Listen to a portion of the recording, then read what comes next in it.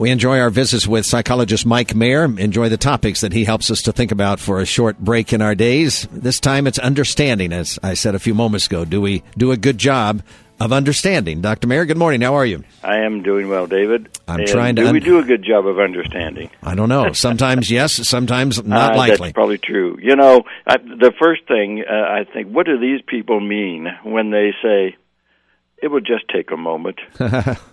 It won't cost much. What are they trying to convey to us? What are they trying to get us to understand, you know?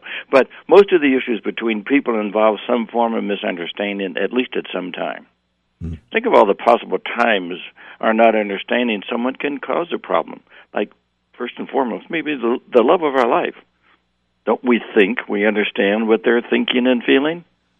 But how often have we been wrong? And they will probably let us know, which is understandable. But let's clear up an issue, David, I think is very important that surrounds when you try to understand someone. Understanding someone does not mean that you agree with them.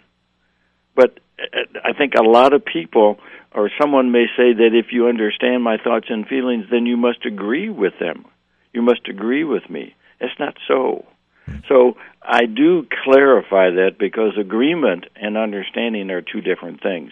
And I need to keep in mind because I've had so many people say that to me. You may not understand your boss, what he expects of you, what your job entails, how fast or soon the job is expected to be completed.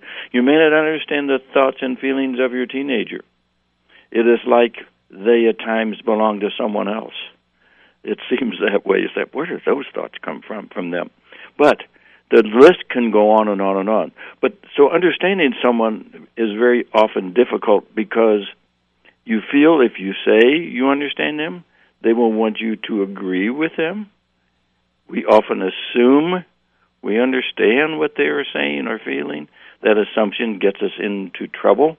This is possibly rather, the biggest cause of our misunderstanding is that we assume we know. And I think that is something, and in a moment I'll say how to overcome that. But maybe we don't ask for clarification of what a person says because we don't want them to think, or we don't want to look stupid by asking for clarification, or we don't want to irritate them by not understanding them. And often we're not aware that we have misunderstood someone's thoughts or feelings. We just aren't aware of that. And therefore, we may not understand their reactions to us when we're not even aware that we are on miscue with what they are saying. So whatever the reason, to not understand someone can cause a lot of unnecessary problems. I think that's a common statement. I think we're going to be right there with you. I think we understand that now. Now what to do. Yeah, how are we going to understand better? Simply, and this is so simple that everybody's going to say, well, I know that, but I don't know that we put it into action. Simply, do not assume you understand what the person said to you, that you understand what they said to you, especially on very important issues, but just generally too, but especially on important issues. Just don't assume you understand. And I'm going to, because, first of all, it's not stupid to repeat in some related form what they said to you and then ask them what they meant by what they said. If you were correct, if this wasn't what they meant.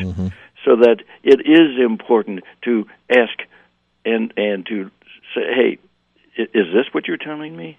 You know, it sounds crazy, but I'll guarantee you that you'll be grateful you did this. You may find there are a lot of times when you did not understand their meaning to their words. You know, and I need to make a statement on that. Remember that meanings to a person's definition of a word, and everybody has their own definition, comes from their genetic and their learned history and their unique life. So we put meanings to words as we grow up, and then that's the meaning we mean when we say the words. But no one else knows our meaning to that word. Some are obvious, some not so obvious. For example, the meaning of the word love, the meaning of the word hate, even joy or anger or wealth or spirituality or fun or disappointment. Those words have as many meanings as there are differences in how people think and feel. So how could we possibly understand what people mean by their words without asking them. They have already formed their own definitions. Now, that sounds real complicated because, at some point you can guess, and we're probably right, and many times it's pretty obvious what people mean. But don't assume that you know. If that's the only thing you take from today's program, don't assume that you know what the meanings to their words. I think it will help you a lot.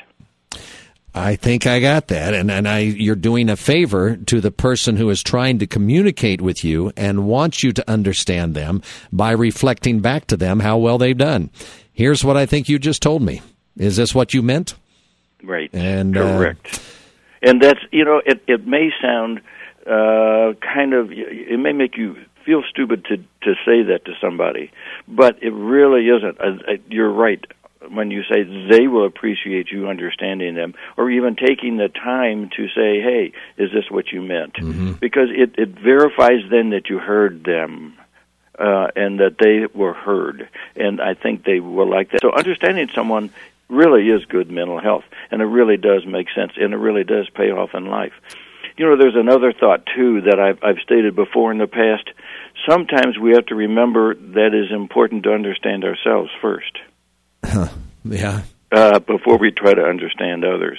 And because if we understand ourselves, we can really realize, okay, we know what we're trying to communicate. We know where we're coming from. We know why we believe and why we're saying what we're saying, and understanding ourselves is important.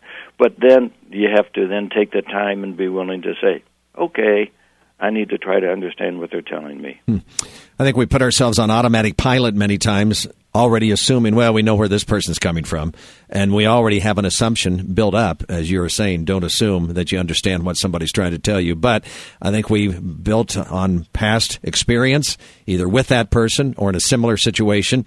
We've already basically made up our mind and say we got the message when we haven't heard the message. And the message we got, yes, exactly, may not be what they meant, or they wanted us to take from their words. I don't know. It's just, to me, really helpful to try to really understand somebody and just take that extra moment.